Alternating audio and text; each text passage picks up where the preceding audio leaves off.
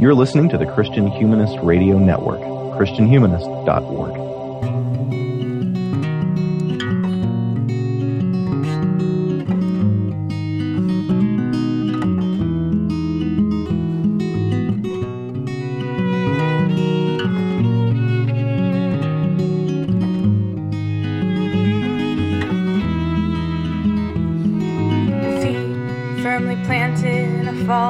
Foundation, I'm standing up straight for all to see. When I was a teenager listening to Christian music in the late 90s, I was always pretty disappointed in how flat the mass-marketed Christian albums I listened to felt, as if to be Christian meant that was the only thing you could be, that you could only sing about God and prayer in a way that felt completely compartmentalized from the rest of your life, and completely foreign to me to what being a Christian actually was in my lived experience. With her 2018 album, False Foundations, Rachel Marie makes music that exhibits a much more intersectional kind of Christianity, one that considers gender roles, contains complex theories of death, love, and relationships, and one that seeks to understand a believer's relationship to current politics. That record is out now, and I'm happy that it's brought her to Christian Humanist profiles today. Thanks so much for being here, Rachel. Thank you so much for having me. I'm thrilled to be on a program that is so specifically geared towards what is important to me in my life and as a musician. I'm psyched. Okay. So, as I said in my intro, when I was listening to your record in preparation for this interview, it really didn't resonate with my past experiences of what Christian music is at all in a really positive way. What it resonated with much more for me were some of the feminist singer-songwriters that I grew up listening to. I definitely hear some Tori Amos in this record, the way that some of your lines kind of have too many words in them, in a positive way. Yeah. There's a sort of philosophical turn that made me think of the Indigo Girls, but most of all, the biggest kind of feminist music reference that I got from your record was Joni Mitchell, tonally. So, am I completely off base? Who are your musical influences? I love that. I love all of that. I especially love that you hear Indigo Girls. Indigo Girls are huge for me. I've been to more Indigo Girls shows than I can count, and I started going with my mom when I was young enough that the only time I was allowed to say the F word was singing along with Shame on You at the concert. Like, not in the car, not anywhere else, only at the show. So, yeah, Indigo Girls were huge for me. Emily Sailors is one of my absolute favorite songwriters. And I think I definitely sort of, like, felt safe being vulnerable because of artists like them and artists like Joni Mitchell. For me, Patty Griffin is also huge. So she's also one who, you know, explored and messed with gender a lot too. I didn't get to see her live until very recently, and that was like a lifelong dream to see Patty Griffin live. Yeah, and then I did have some, like, I mean, there were other influences, obviously. Like, my mom had me listening to a lot of, like, James Taylor and Paul Simon growing up. Like, those were a couple of other big ones for me. But Indigo Girls and Joni Mitchell, like, nailed it. Yeah, right on. Cool. Our moms sound a lot alike. My mom raised me on the Laurel Canyon sound, too, so I was grooving to James Taylor and Jackson Browne and Carly Simon as a kid. So you mentioned when talking about your influences that they gave you the freedom to be vulnerable in your music, and I definitely hear that vulnerability in a lot of the songs on the record. In fact, the first time I listened through, I was a little, not necessarily put off by it, but like it felt almost voyeuristic to me listening to the record the first time, just like a little bit like I was reading someone's diary, and like maybe I shouldn't be getting this close to these emotions that are so open. So is that tone, that openness, that vulnerability something that you actively strive for as a writer, or does it just come out that way? For a long time, and I guess like still for the most part, I write when I feel like I need to, when I feel like I need to process something that I can't process in some other way. So a lot of the emotions that I experience sort of most at my core are really intense and the sort of thing that I only really work through with music. And it also results in a lot of my songs being like kind of upsetting. Because I don't usually sit down and write when I don't feel like I really have something I need to process. So that, I think the sort of like confessional aspect of it goes along with that and is something that was just how I always used music, but it is a way that I kept writing and didn't stop myself from writing that way for several reasons. One is that when people tell me I need happier songs, I just sort of respond defensively and say, well, who says I need happier songs? Maybe you just don't want to listen to my music, and that's fine. And actually, that has helped me sort of develop the understanding in a really healthy and positive way, both as an artist and a human, that not everyone is my audience, and that's fine. And the people who are my audience are the people who have thanked me for being so painfully honest and open, because they've seen themselves in my music in a way that they haven't seen themselves or heard themselves in other people's music. And that's what I always connected to with, even before I'd really experienced a lot of heartache or grief. I think I knew that that was what I connected to about Emily Sailer's songwriting, for instance. That I would get really attached to very specific lines, thinking I didn't know that someone else had experienced this thing and could phrase it just this way. That never would have occurred to me, but it's exactly how I feel. And those are the kinds of songwriters and the kinds of songs that I get particularly attached to. And they're also the kinds of songs, the songs where I like bare my soul, are the songs that people have thanked me for writing because they see themselves in them. So I guess the shorter version of the answer is I didn't start out doing it deliberately. It was just my relationship with music, but I have come to the conclusion, I think, that that is the thing that comes naturally to me that is in some ways the most helpful to other people. So I've never tried to stop myself from doing it.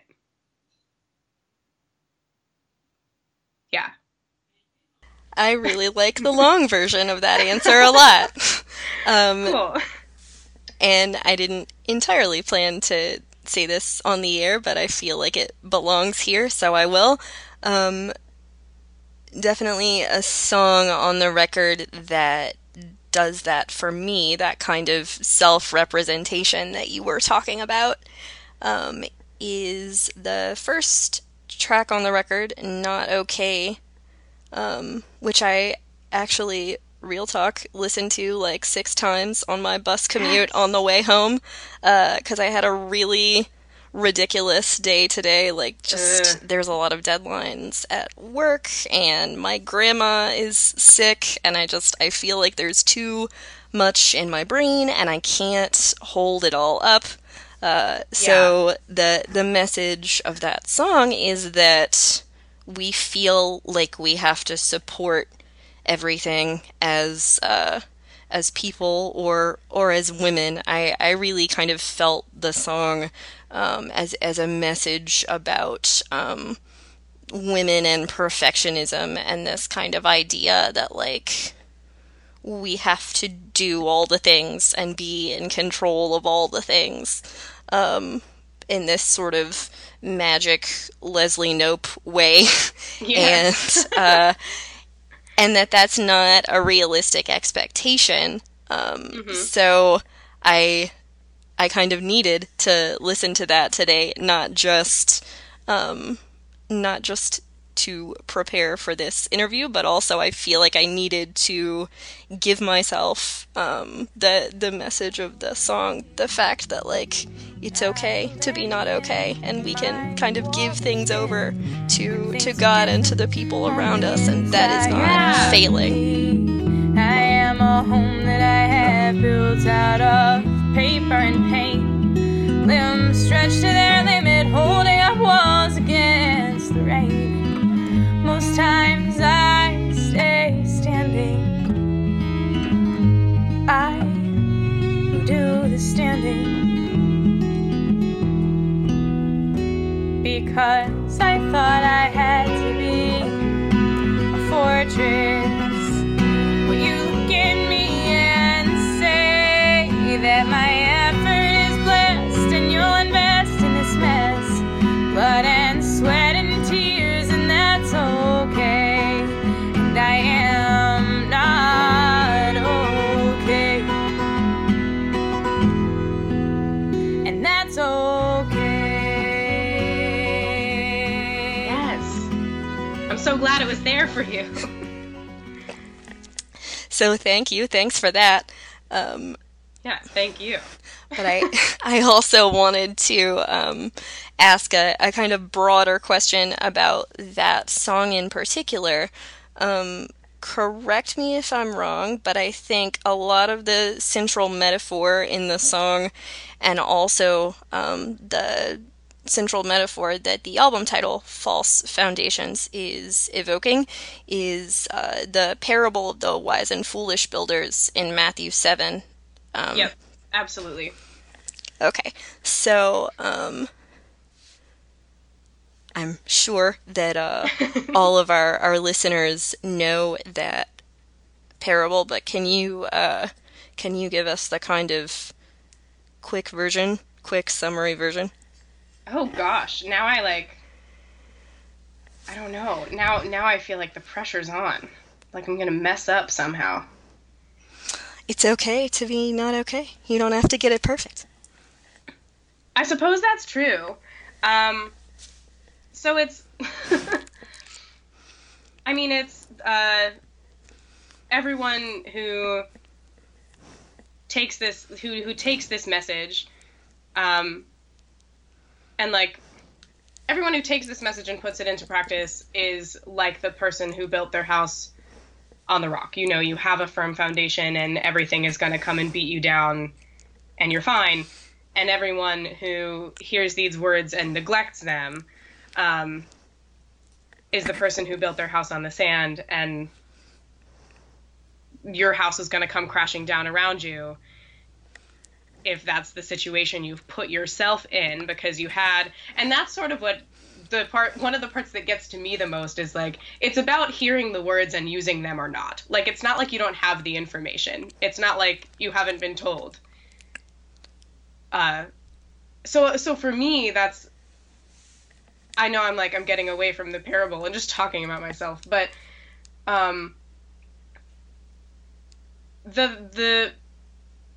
the moment of like having, I don't know, like knowing what's available to you and just not using it or neglecting it or rejecting it is the part that gets to me, because it's not like I ever didn't have a strong community. It's not that I ever didn't know that I could take everything to God. You know, I always knew that. I always had love. I always had support from God and from the community of the church. And yet somehow you still end up feeling like you have to do it all yourself. Like, why? It doesn't make any sense. Yeah. Yeah. I mean, I think that's really true. And apologized for going away from the parable and talking about yourself, but I don't think that apology is necessary, because what I think is super cool about this song, and unique to my experience of the way this kind of music works, is like you're taking the parable and this cultural message, or critique of the cultural message that we have to do everything, and you're putting them next to each other in a way that they sort of read together and inform each other. And I felt like my understanding of the parable was deeper because I saw it laid on top of this cultural message, and I'd never really thought about those two. Like, those two things are both true, but I'd never really thought of them as true together before. So I think... so cool. I think that's really useful and different, deeper than a lot of Christian music, and especially a lot of Christian music for women or by women. Yeah. And actually, to be honest, I didn't even, I thought of the societal expectation, and especially, I think for me, part of it is generational too. Like an expectation that we have to like build ourselves from the ground up somehow magically, even though we came into an economy that makes no sense and isn't supportive of us. So I had even seen it that way, but I hadn't explicitly thought about the gendered aspect of it critically until you said that. And I'm so glad you did, because now that I have that running through my head, of course that expectation of doing it all is gendered. And I think I wasn't thinking about it because I'm the one who wrote it, and everything I write is gendered because I'm a woman and I was socialized as a woman. So I think it took the outside perspective for me to be like, oh yeah, that's all over it. It's everywhere. Cool. Well, I'm glad I could help there, I guess. Yeah. So we've been talking a lot about identity and intersectionality. Mm-hmm. When you're writing music, when you're writing a song like Not Okay or other songs, are you considering your identities as separate? Are you thinking of yourself as a Christian, as a woman, as a feminist, a pacifist, other identities that you name check in your music, or not? I think it comes and goes. I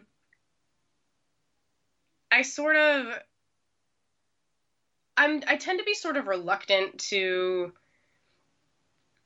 I don't know, I guess sort of deliberately focus on Christianity as like the central aspect of my being. I think in large part because of what you said about most mainstream Christian music just being full albums about praying. And you're like, that's not what you do 24/7. Like, you get up and you eat breakfast and you have human relationships. You don't just fall at the feet of God 24/7.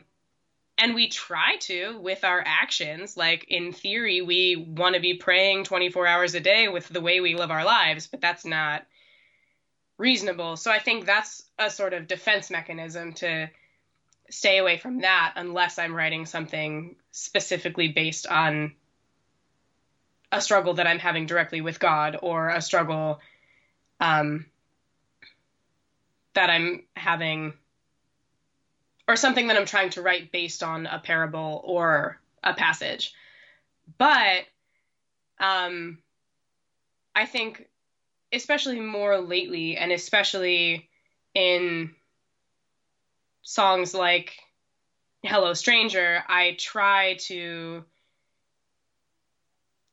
think about the way I'm situated in the world as a white woman in America, as a white Christian woman in America, and like a straight passing white Christian woman in America, like who grew up middle class.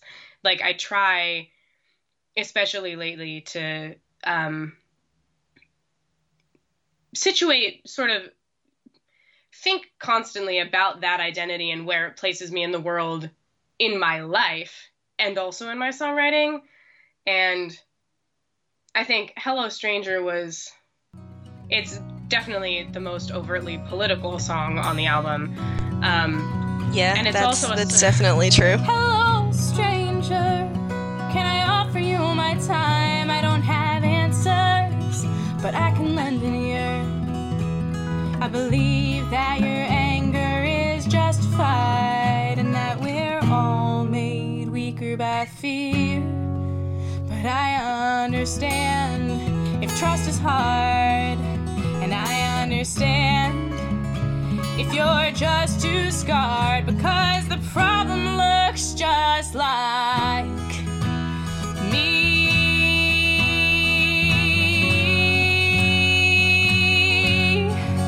And I want to believe that in this country, no one has to take the fall. And I will pledge allegiance to this flag when there is liberty and justice for all. Yeah, and it's a song where I tried to be really cognizant of where I am and what my privileges are, especially because I get really frustrated with what seems like a consistent thing where, like, white folk musicians in New England will get together at an open mic and we'll all sing songs about how the Republican Party is mean and Trump is bad, and then we feel really good about ourselves, and then we go home. And, like, what on earth have we done? Like, what did that accomplish? We all went and felt good about ourselves because we sang songs about how we know what's right, and then we leave. So I've actually been, like, wanting to write sort of like a parody song about, like, I'm a white cisgender folk musician and I sing songs about the right, and then I feel good about me. Like, I find that incredibly frustrating. So when I try at all to write political songs, wow, sorry about that voice crack. I try to be really cognizant of where I am and what my privileges are, and to call out people like me and to call out myself. Like, which is why there's a line in Hello Stranger that says the problem looks just like me. And that's not me trying to get away from being the problem.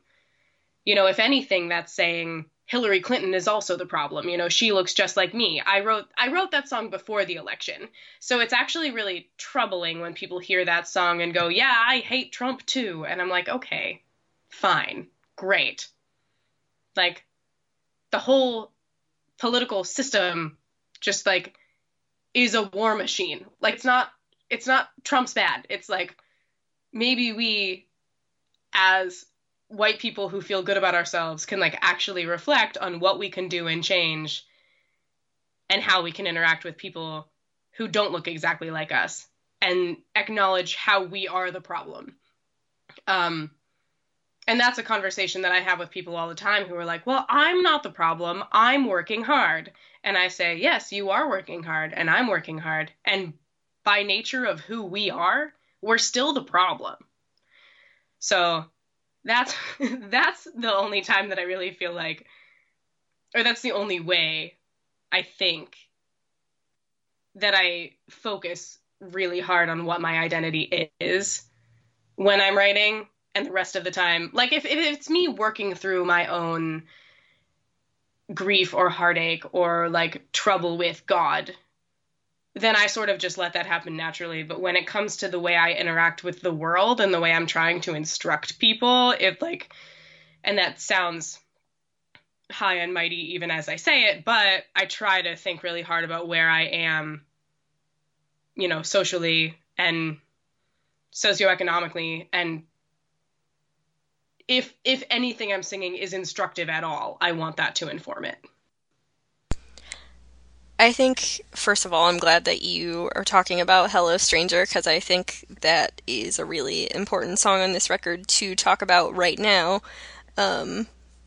Even as you say it was written earlier. I think there's a lot of debates going on right now in evangelicalism and in other pockets of Christianity as to what a believer's responsibility is to engage in these political debates. And something I've found really intriguing about this song specifically is that, well, everything you said about to use a really overused, kind of at this point disgusting 2018 phrase, every effort you made to check your own privilege, Yeah.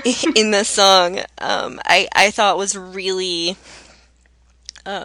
really interesting, because you do implicate yourself, and you do implicate kind of most of us as beneficiaries of a broken system. So it's not just kind of finger pointing. Mm-hmm.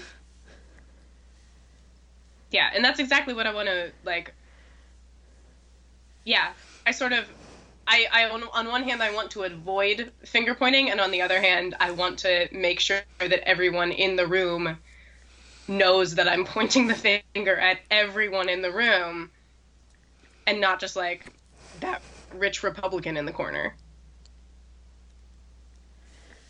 Yeah, if that makes sense. It does, and I think that's clear from the very beginning of the song. The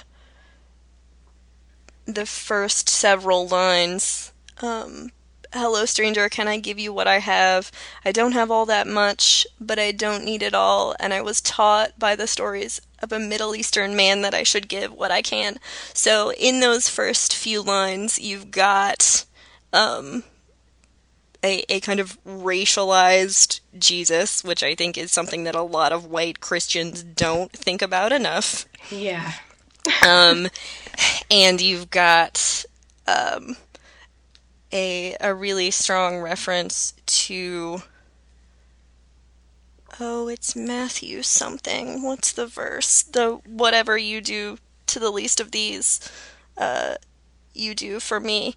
That's sort of happening under those lines too. So yeah, I think I understand what you were trying to do there, and I think it's good that you do it in a way that doesn't let us off the hook. Mm-hmm. Well, and that verse also sort of has the story of the Good Samaritan running underneath it for me too.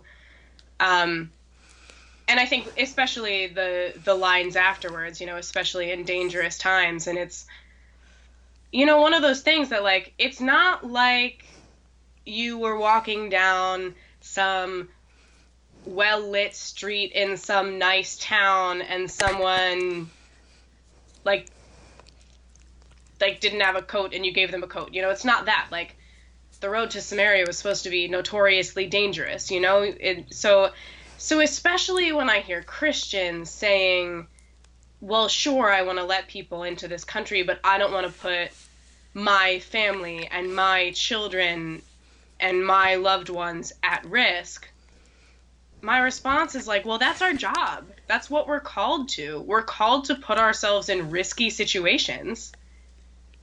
The stories aren't about easy situations. They never have been. They're about times that are hard and decisions that are difficult to make, and putting yourself at risk to help someone who is in more need than you are at that moment.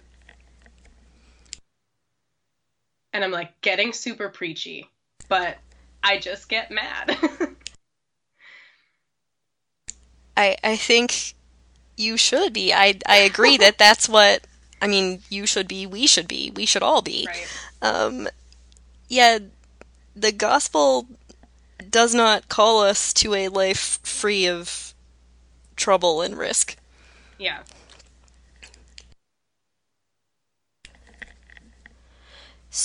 So since we've been talking a bit about the way you use biblical text in your songs, I wanted to know, is there a particular passage or parable that you haven't written into a song yet that you'd really like to?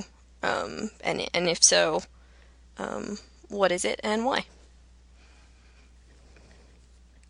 I'm not sure. I think there's definitely something in me that wants to write something more explicitly about, or at least using the Good Samaritan story as a launch pad. Like, I'd like to do that because that is under the surface of Hello Stranger for me, but I know it's not obvious and people aren't necessarily hearing it or thinking of it that way. And one of the other images that for some reason sticks with me, and I think it's because when I was a camp counselor one year, my small group decided to name themselves the Tiny Camels, because it's easier for the eye of a needle, to fit through the eye of a needle than a rich man to enter the kingdom of heaven. So one of the kids just said, well, what if they were really tiny camels? Sure. And I don't know why, I just found that so hysterical. But that's also one of those things that I do get really, I think it's because it's one of those things that I do get really preachy about. Like, I don't know if I'm in the home of someone who is a really devoted congregant at a church that I love, and their home is just massive and fancy, I find myself getting judgy, and I don't like it. I don't like that about myself, and I certainly hope that if I ever had a ton of money that I would then use it differently. But I don't know. And I've had people who I love and respect say, Rachel, you can't judge people for having a lot of money and using it to make themselves comfortable in the way that they see fit just because they're Christian. And I'm like, I hear you, and I respect what you're saying, but like, can't I though? Because can we have this abundance? Like, that kind of abundance? Can we choose to maintain that particular kind of abundance and like really be honest with ourselves about living a Christian life? And I don't know. And, I could just be blowing smoke, and maybe someday I'll have a lot of money and I'll like have a big house and lots of fancy art and like 20 pantsuits and like, I don't know, just like, I don't know, if I had a ton of money, because I've never had a ton of money, like my parents are fine, but I personally in my young life have never certainly had just an exorbitant amount of wealth. But I hope that if I do, I'm gonna give most of it away and live simply. Like, that's what I want. But I don't know. And I know I'm being judgy. I acknowledge that. Well, I think we're all judgy about certain things. But my response to that is twofold. One, I would totally listen to the Tiny Camels song. And two, it is wonderful and amazing that your two wealth markers are art and pantsuits. That is spectacular. Well, and then even like, now I'm listening to myself and I'm thinking, and I guess that's the thing, is like, if it's fancy art by dead white dudes, then like I'm still judgy. But if it's art by like people I want to support because they actually need support, then because art can be representative of completely different things too, and it can function in completely different ways. Well, yeah, and there's a way to do it right, too. Like, right, Beyonce, for example, just hired the first black photographer to shoot a Vogue cover, to shoot her Vogue cover. Like, that's the way to do those signifiers of wealth, right? Right, yes, exactly. And then when I'm being judgy, people are like, well, you have no idea how they're spending the rest of their money. And I'm like, but I can blatantly see how they're spending a good chunk of it. I don't know. Okay. We'll be looking forward to your exploration of theology and wealth on your next record, maybe. When Jesus comes, where will I be? Just a little sheep, feeling a little weak, falling on my knees. And I hear him ask, did you feed me? Did you come to my side when I was sick and tired? Did you let me inside? And I cry, Lord, I've tried, but sometimes I just don't know. So when the world needs more love, I will give it. And when the world needs more Christ, I will live it. And when I stumble through your way, I'll forgive it today.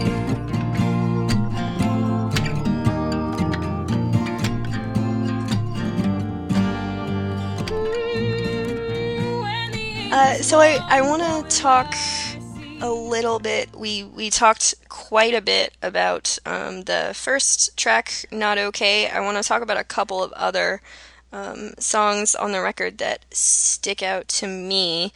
I'm not going entirely in order, I promise, but it was interesting to me that the second song is the second song. It's called Rededication. And it's very much about giving grace and receiving grace and understanding that failure and forgiveness is a process.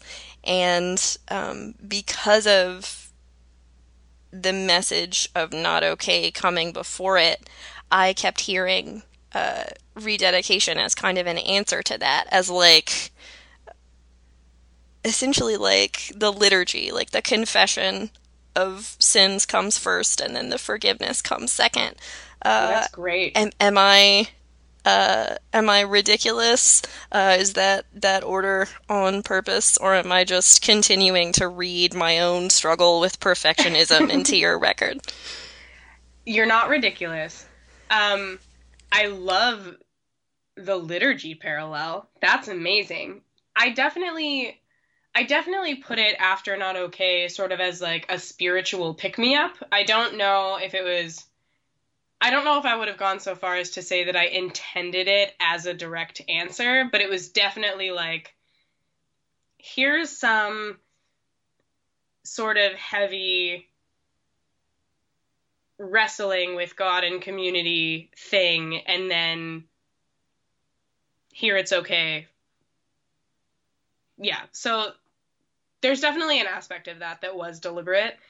I also sort of wanted to put rededication second so that in the hopes that people who might not have heard the God stuff in Not Okay might think about it because rededication came second, I have a sort of genre of music that I refer to as my sneaky Jesus songs. So I think that's awesome. So I think Not Okay is a sneaky Jesus song, and Rededication is not at all a sneaky Jesus song. It's just a blatant Jesus song. So I sort of wanted to put that there so that people who might not have known about the sneaky Jesus and Not Okay would loop back and hear it that way, or have the possibility of hearing it that way. And one of the other things that I love about Rededication is it's the only song that I've ever written as a commission. And it was for my friend Jody, who was being consecrated as a presbyter in the Moravian Church and wanted me to write a song for the service. And the theme of rededication is just the entire theme of being consecrated as a presbyter. You know, she'd been an ordained minister for however many years, and this was her rededication to her ministry. So there was that whole theme, and then she was using that scripture, and I can't for the life of me remember what it is. But is it Matthew? I feel like everything's Matthew. I know several things I looked up for this interview came from Matthew. Yeah. So I'm not looking at the song lyrics He's right all now, over. but So that's it's the least of these, you know. It's my lyrics are, I hear him ask, did you feed me? Did you come to my side when I was sick and tired? Did you let me inside? And so, you know, it's Jesus asking you, did you do all these things for me? And you say, when? oh right. So And he that's says, well, when you did them for anyone. yeah, Matthew 25:40. Cool. So she used that scripture as part of her service. So I used the theme of rededication and that scripture as inspiration to write that song. And I think it's really cool that the response, that the song that ended up sort of responding to Not Okay on the record was a song that I wrote for a friend who had been sort of a spiritual presence in my life for a long time. She was one of my camp counselors when I was a kid. And I just remember in middle school and high school, she was one of those counselors who we would sit outside the cabin until 2 a.m. having important conversations. So she was one of those people for me who was there for my, I don't know, this sort of pivotal stretch of years for my spiritual growth. So her providing sort of the inspiration and the impetus to write a song that could be an answer to Not Okay is really cool for me, just as a giant symbol. And Not Okay I wrote years ago. I wrote Not Okay at least 5 years ago, and I wrote Rededication last year. So that's also a cool part of that answer to me, is sort of how far I've come in my own ability to forgive myself. That's really cool and really great that you could make a piece of art that contributes something to someone who gave so much to you. Right. That felt great. Yeah, Sarah Bessey calls those people our spiritual midwives. Ooh. That they sort of birth us through the hard places in our lives. So it's always cool when we can give back to those people. I love that. Fences and attitudes keep us apart. Compromise tends to wear thin. He heard her knocking at the door of his heart, but in the end, he could not let her in. It happens too often when it happens to you. Too often it's happened to me. And I've been the villain, and I've been the victim, and I've been the blind referee. And I'd like to quit looking for paradise, or find it, one of the two. But I can't, and I won't, and I can't understand how the best is the best you can do. It's a hard thing to hear when a friend puts you down. It's a pretty bad feeling to cry. So I said I'm not gonna keep going in order of tracks. I apparently lied. Fine. If I have a favorite song on the record, and that keeps changing like every time I listen to it, but right now today, Yeah, me too. yeah, it's funny how that happens. Right now today, if I had to pick a favorite song, I would say that it's Looking for Paradise, which is the third track, and I don't know, I feel like I'm telling too much about myself. So before I talk about how I like it, can you just tell us about that song and explain a little bit about it? What is it doing? So that actually is one of two songs on the album that was written by my dad.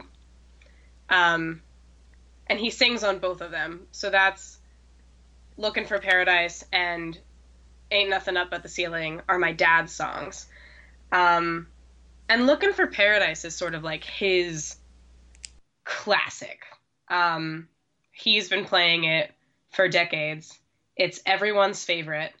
And he has said that the two verses he wrote about two different situations in his life, and that the chorus just wrote itself.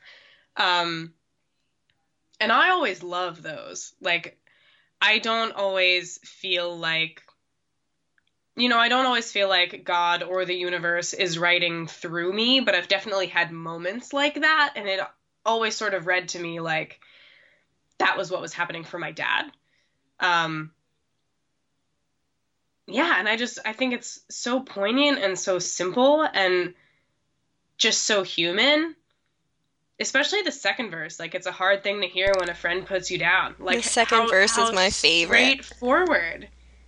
It's so straightforward and it's so real. It's one of those things. It's one of those songs that I've always loved ever since I was a kid. So getting to record it with my dad, and he plays bass on the whole record, and I might have already said sings harmony on those two tracks. So that was really cool to be able to do that with him. That's fantastic that that's your dad. I was going to ask about those two tracks specifically because while they fit cohesively with the rest of the record, musically they feel a little different. They're a lot more country tinged. Yeah. I think that might be one reason why I was drawn to those two songs. I'm from Georgia originally. I live in the Midwest now. So I heard the fiddle in the opening of Looking for Paradise, and I was like, oh, I miss that. That's nice. But they do feel kind of different. Is there a reason why you put those songs in the places that you did on the record, or could you talk about sort of how they fit in with the rest of what the record is doing? I definitely had to separate them. Like, that was deliberate, because I was like, I can't just... They both just sound like they're my dad's songs. So I felt like if I put them next to each other, it was just going to be, like, too much. I guess it's been a while now since I've thought about why the order of the record is specifically what it is. I know I wanted Looking for Paradise to be towards the beginning because I know what can happen to people where they go to listen to a new album and then they listen to 4 songs and then they accidentally do something else. So I wanted that to be at the beginning because I do think it's one of, I don't know, just like one of the strongest songs I know, really, lyrically. So I wanted people to hear it. And then, I just wanted to separate them for the sake of the instrumentation and the harmonies being what they are, to not just slam up against each other. Yeah, I think that makes sense. But what I really enjoyed about that song, other than the kind of homey comfort nostalgia feeling that it gave me, is I feel like it's really clever too, like the way that the instrumentation and the lyrics kind of pull you in different directions. To me, like, there's this soft fiddle and it's playing waltz time, and you are sort of really steady and think you know where it's going, and then really kind of clever arch lyrics like the end of the first verse. It happens too often when it happens to you, too often it's happened to me, that repetitive inversion, and then my favorite line, and I've been the villain, and I've been the victim, and I've been the blind referee. And the tone in your voice The tone in your voice when you sing that line is so, like, gleefully mischievous. Like, I'm really kind of obsessed with that line. Yes. That's awesome. Yeah, I think that was one of my favorite things to, honestly, like, just singing the word victim. Like, I think the melody of it, like, is in exactly the right place. I don't know, but, like, I could just, like, I don't know, the way that I can just belt out the word victim, I don't know. I get really excited every time I do it. And I don't usually play that song live unless it's with my dad. And then I hand my dad the guitar and he plays the guitar and I sing it. But I do love singing that song. And I think as far as for how those songs fit into the rest of the record, I definitely do think there are definitely clever turns that my dad takes in his writing that I don't quite have down. So I love the opportunity to sing those things, and he, I think, is similarly open and honest. You know, there are definitely parts of those two songs that are just as sort of straightforward and vulnerable as what I do, but I do it in sort of a much more flowery, like you said, overstuffed Tori Amos kind of way. And his is so simple. So simple, and yet he does the clever stuff.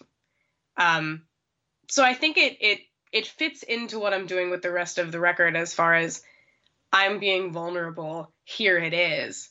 But it definitely has these different twists and turns that my songs don't have.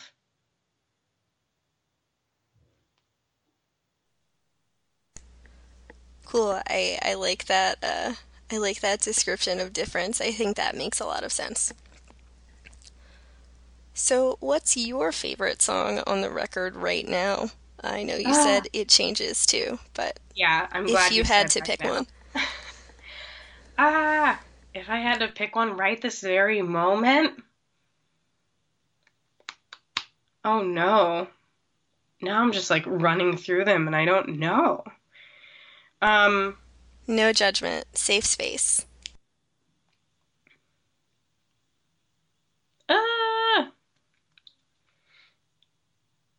I think lately I've been on a Let Me Be kick.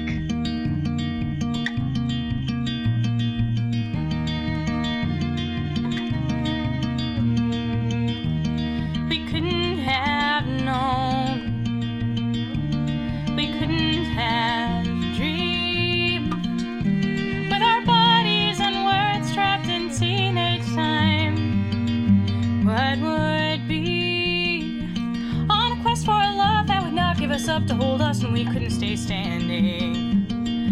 We didn't know what we were planting. I am with you at your core. You are mine and I am yours. For worse or for better, I'll love you forever. I promise you I do. I promise you I do. And that's also partly because, it's probably partly because I wrote that song for my best friend and his birthday party is on Friday. So I've been thinking about how much I love him. So I've been thinking about that song, probably. But I also, what do I like about that song? It definitely has the overstuffed stuff.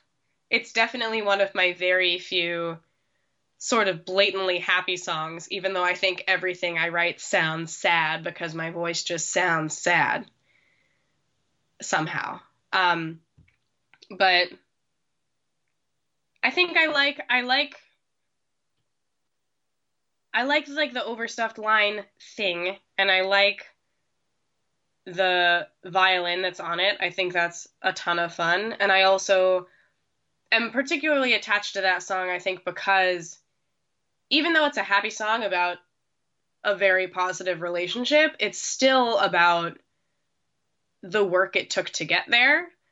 Someone asked me recently what I'm most proud of in my life, and I think, honestly, it's my relationship with my best friend, because, you know, we've been doing this for over 10 years, and it's not like it was just easy. You know, I think there are people whose best friends from high school are not their friends at all anymore, and it's just the kind of thing where, like, that would never happen with us, because our relationship wasn't just we're best friends because it's easy. You know, it's sort of That's a real accomplishment, maintaining that kind of work that long. Yeah. Yeah, and it's like we were always sort of in the trenches together, and, you know, we worked the soil when it was just soil and we didn't know what we were doing, and then now we're both blooming into the people we are, and they're such different people, but, like, we've been working this garden for so long, so hard, that, like, it's gonna be a healthy garden. Like, we're fine. That's really beautiful. Thanks. Yeah. And happy almost birthday. I'll let him know you said so. So, I think we're close to the end of our conversation about the length we want the episode to be. Here at Christian Humanist Profiles, we like to let our guest have the last word. So, before we give you the very last word, tell our listeners where they can get False Foundations and any other records of yours that they might want. You can get False Foundations and my 2012 album, There Is Love. Wow, that was so long ago. On iTunes, Bandcamp, Spotify, probably Amazon. I don't know, anywhere else that streams music, you can find it. We will link to your iTunes and Bandcamp pages Awesome. in the show notes for this episode, so listeners can access those. And now we really will let you have the last word. Can you tell us either a question you never get asked that you really would like to tell us the answer to, or just anything you'd like to leave the listeners with? I think, honestly, the questions I never get asked are all the questions I were asked today, and it was so good. And as far as a closing thought, I think so much of what I have seen Christianity in, I think, its most harmful forms do to people is make us feel like it's not okay to not be okay, and make us feel like to